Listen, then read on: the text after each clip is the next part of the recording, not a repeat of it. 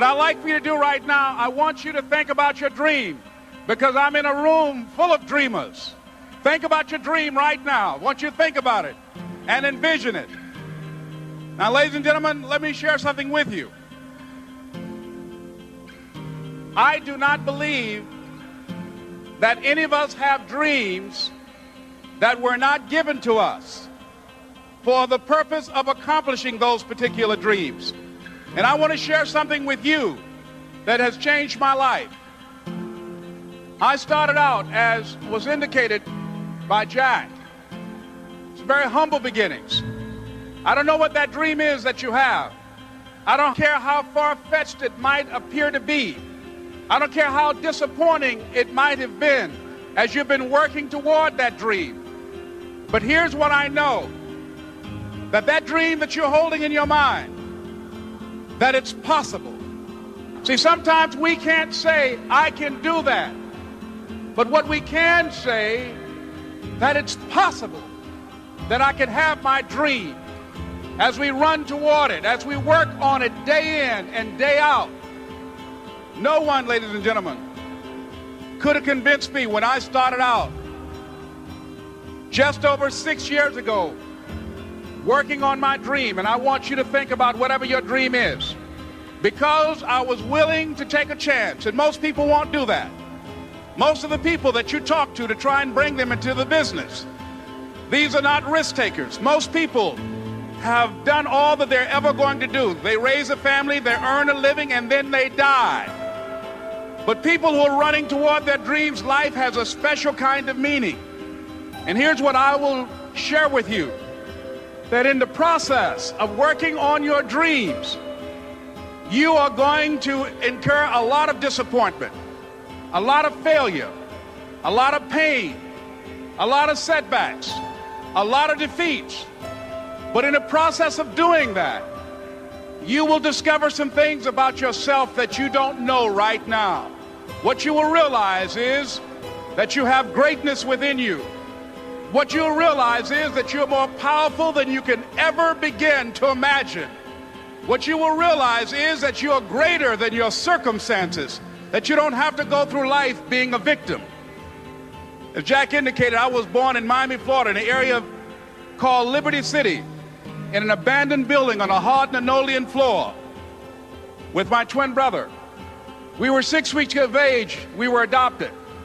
When I was in 5th grade, I was identified as EMR, labeled educable, mentally retarded, put back from the 5th grade into the 4th grade, and stayed in that category until I got out of high school.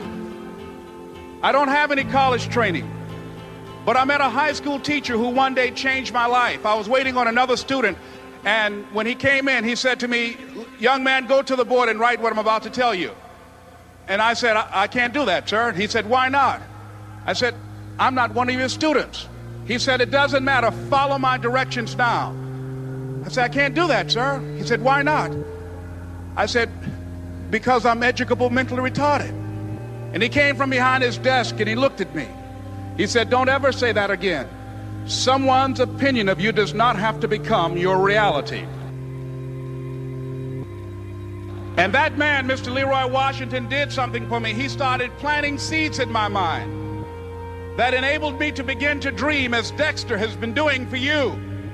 And ladies and gentlemen, I started working on my dream. And most people don't work on their dreams. Why? For many years I didn't. One is because of fear. The fear of failure. What if things don't work out? And the fear of success. What if they do and I can't handle it? The other thing is that most people, ladies and gentlemen, they get comfortable. They stop growing, they stop working on themselves, they stop stretching, they stop pushing themselves, and they end up becoming very cynical about life, and they throw in the towel on themselves, on their families, and on their dreams. And the other thing is that most people don't feel worthy. What I'm doing now, I could have been doing years ago. But because I did not have a college education, because I didn't believe in myself, because I allowed other people's opinion of me to control my destiny, I didn't act on my ideas. So I applaud you for your dreaming, for your running toward your dream. I applaud you for believing in yourself, because that's what life is about, stretching and challenging looking for ways that you can begin to improve yourself. And ladies and gentlemen, as a result of stretching out, of acting on my dream, and I don't know what that dream is for you, I can tell you that it's possible.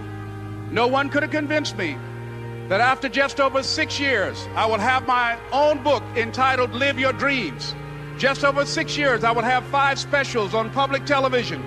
Just over 6 years, I've done motivational speaking for AT&T, Procter & Gamble, McDonald's Corporation, Xerox, IBM. Just over 6 years.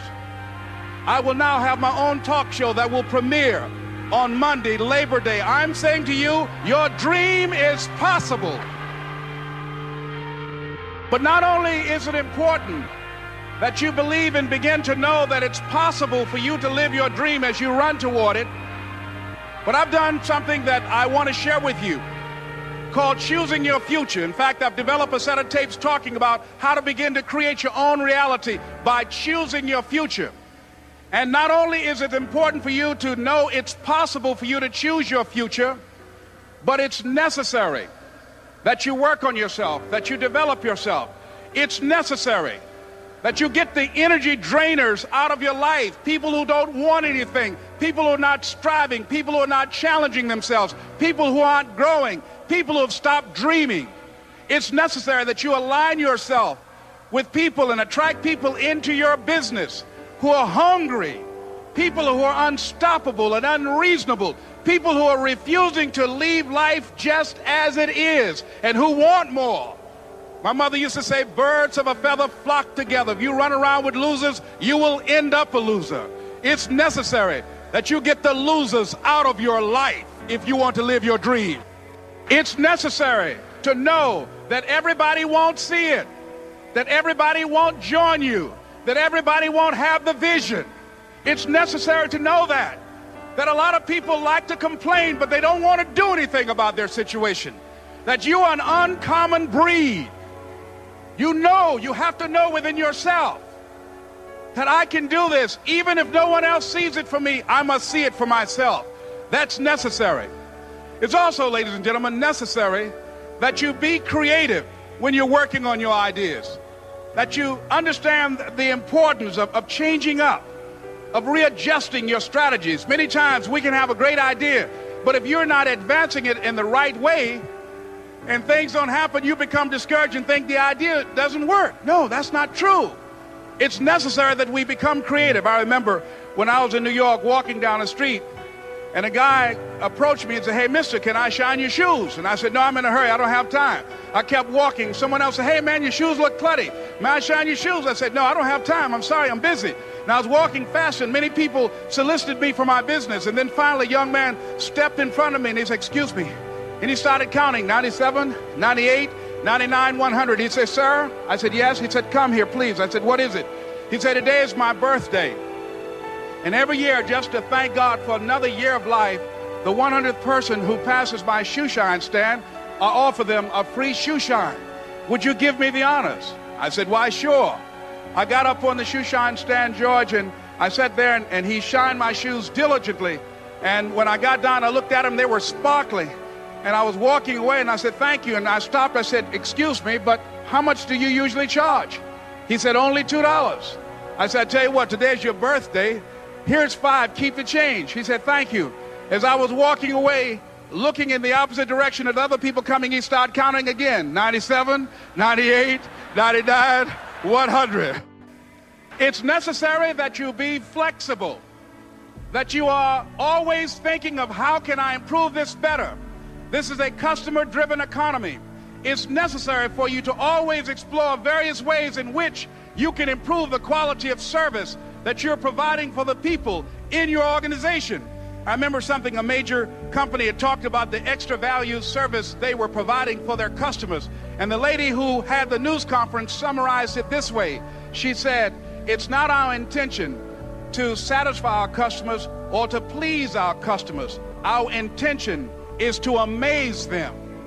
It's necessary, if you're going to compete today, that you look for ways to amaze your customers by being one of those individuals that keep your commitments, that keep your word, that's relentless.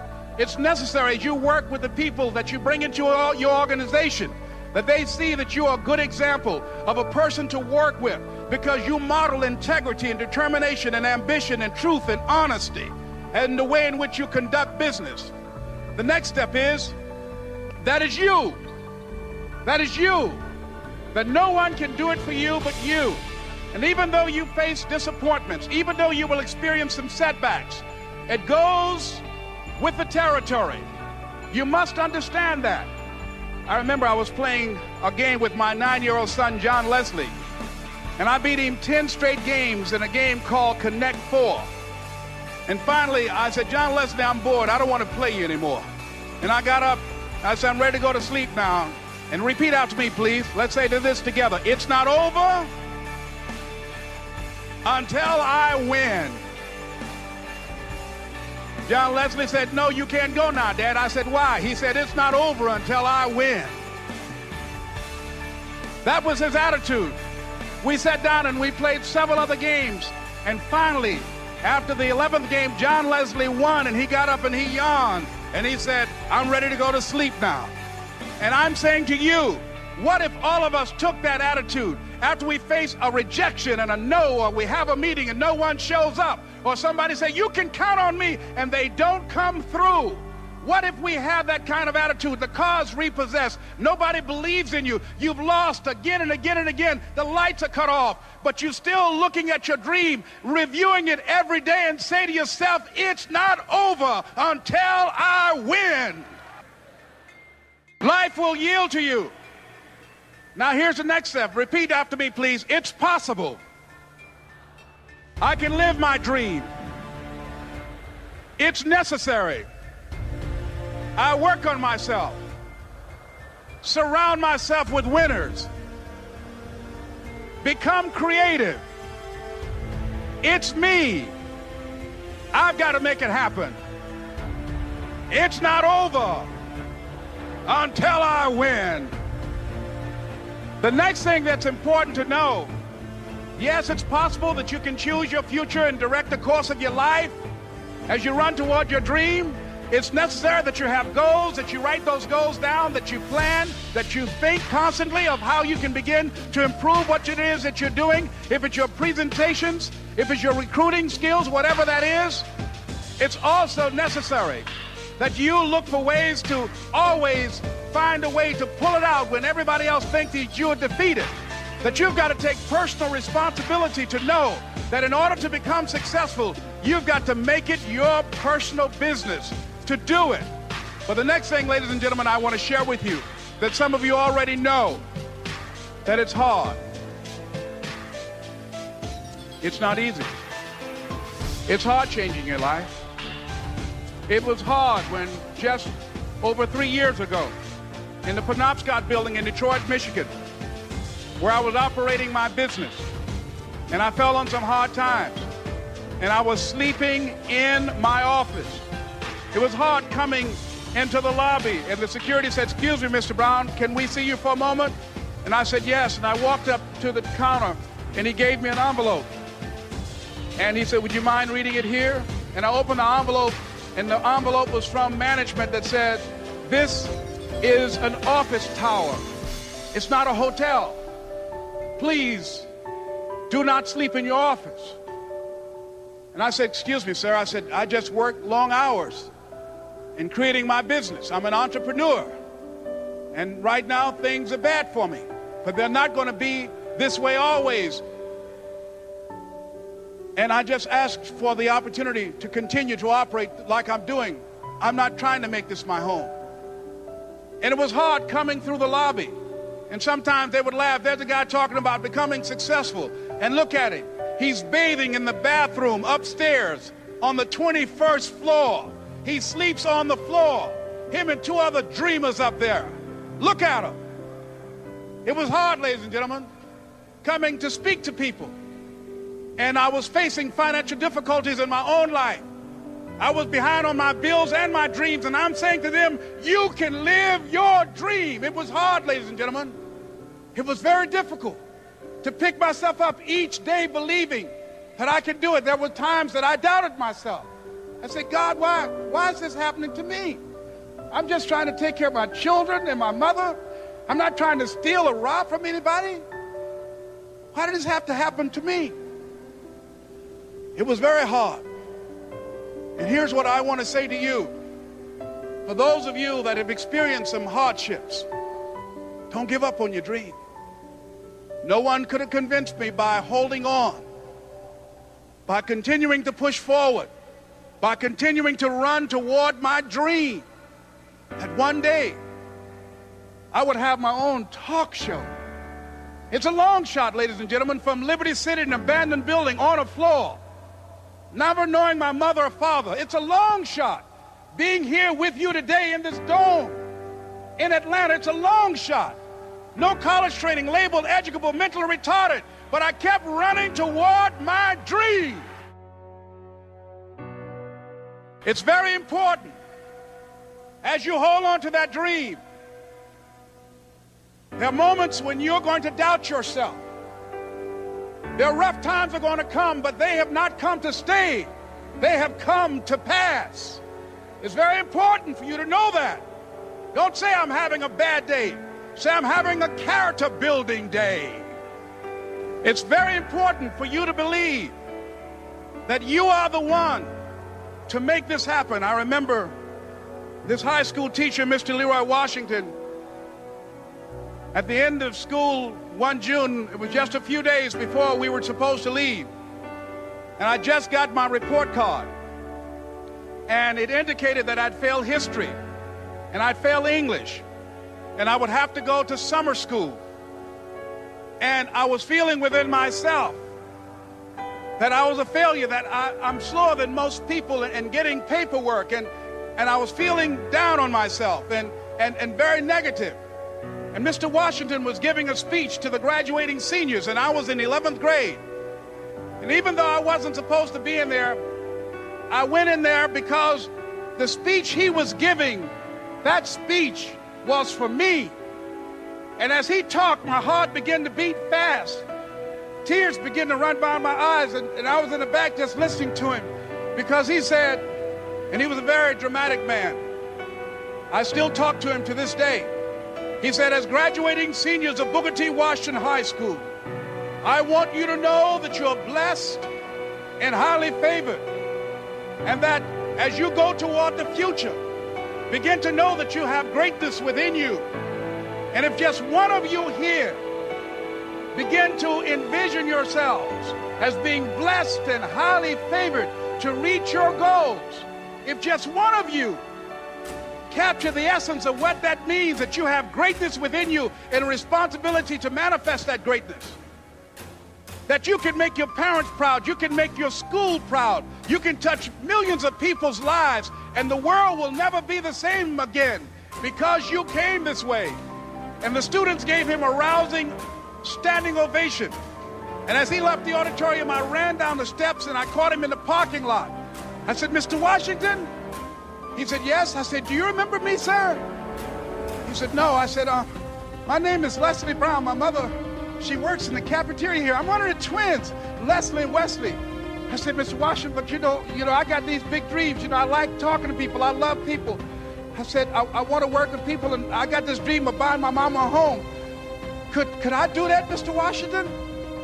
He said, it's possible, Mr. Brown. And as he walked away, I called him again. I said, Mr. Washington? He said, what do you want now?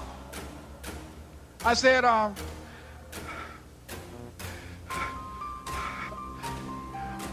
the one, sir. I said, I'm the one. You remember me, sir. I'm Miss Mamie Brown's boy. I'm the one. I'm the one. That's why you're here, because you are the one. And I remember when PBS first played one of my specials called You Deserve, one Sunday afternoon in Miami, Florida. I had some friends call him to tell him to tune in. And he watched the program. He called me in Detroit, and I answered the phone. I said, hello. He said, may I speak to Les Brown, please? I said, who's calling? He said, you know who this is. I said, oh, Mr. Washington, it's you. He said, you were the one, weren't you? I said, yes, sir. Ladies and gentlemen, It's not going to be easy.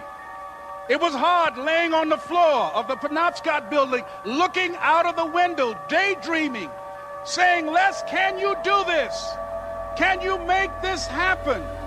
I used to listen to tapes day in and day out about See You at the Top, my great friend Zig and Dennis Waitley and different other motivational speakers and Dr. Norman Vincent Peale and Dexter saying, don't let nobody steal your dream. I used to ask myself, can I do this? And something said within me, you're the one. You're the one. And let me tell you something, ladies and gentlemen. While you're here, and before you go back home to your respective cities and communities, write down at least 5 reasons on why you deserve your dream, on why you won't give up, what's going to make you unstoppable, why you must be unreasonable, because logical, practical thinking says you can't do it today. But if you want to produce unreasonable results in your life, like living your dream and taking charge of your destiny, you've got to be an unreasonable person. You've got to be an uncommon person. So write down the reasons of why you're here. My first major goal was to buy my mother a home. And let me tell you something, ladies and gentlemen. What will reasons do, Les? Nietzsche said, if you know the why for doing, you can endure almost anyhow. What do you mean by that? If you know why you're doing something, when the hard times come, and they're going to come, when the disappointments and the rejections come, and they're going to come by the truckloads, your reasons will be your rod and staff to comfort you, to pick you up. Once again, I got a saying on one of my tapes, if life knocks you down, try and land on your back, because if you can look up, you can get up. Let your reasons get you back up. I remember when I bought the home for my mother, and she came out of the car. When I opened the door, I said, Mom, I think I know these people in this house. That was my first major goal. And then I couldn't conceal it anymore. I said, Mom, I got this for you. And as she went from room to room, looking at the house and saying, thank you, Jesus. Thank you, Lord. No one ever could have convinced me that this could have happened to me. And she looked at me, she said, Leslie, and you caused me so much problems as a boy. You were always into stuff. She said, no one could have convinced me that day when I walked in that house and this lady was holding you and your brother. And she said, ma'am, I want you to promise me 2 things. And she said, what is it? She says, 1, promise me that you won't separate them. She said, I want them raised together. I want them to know each other. I got pregnant while my husband was away in the war, and I can't keep them.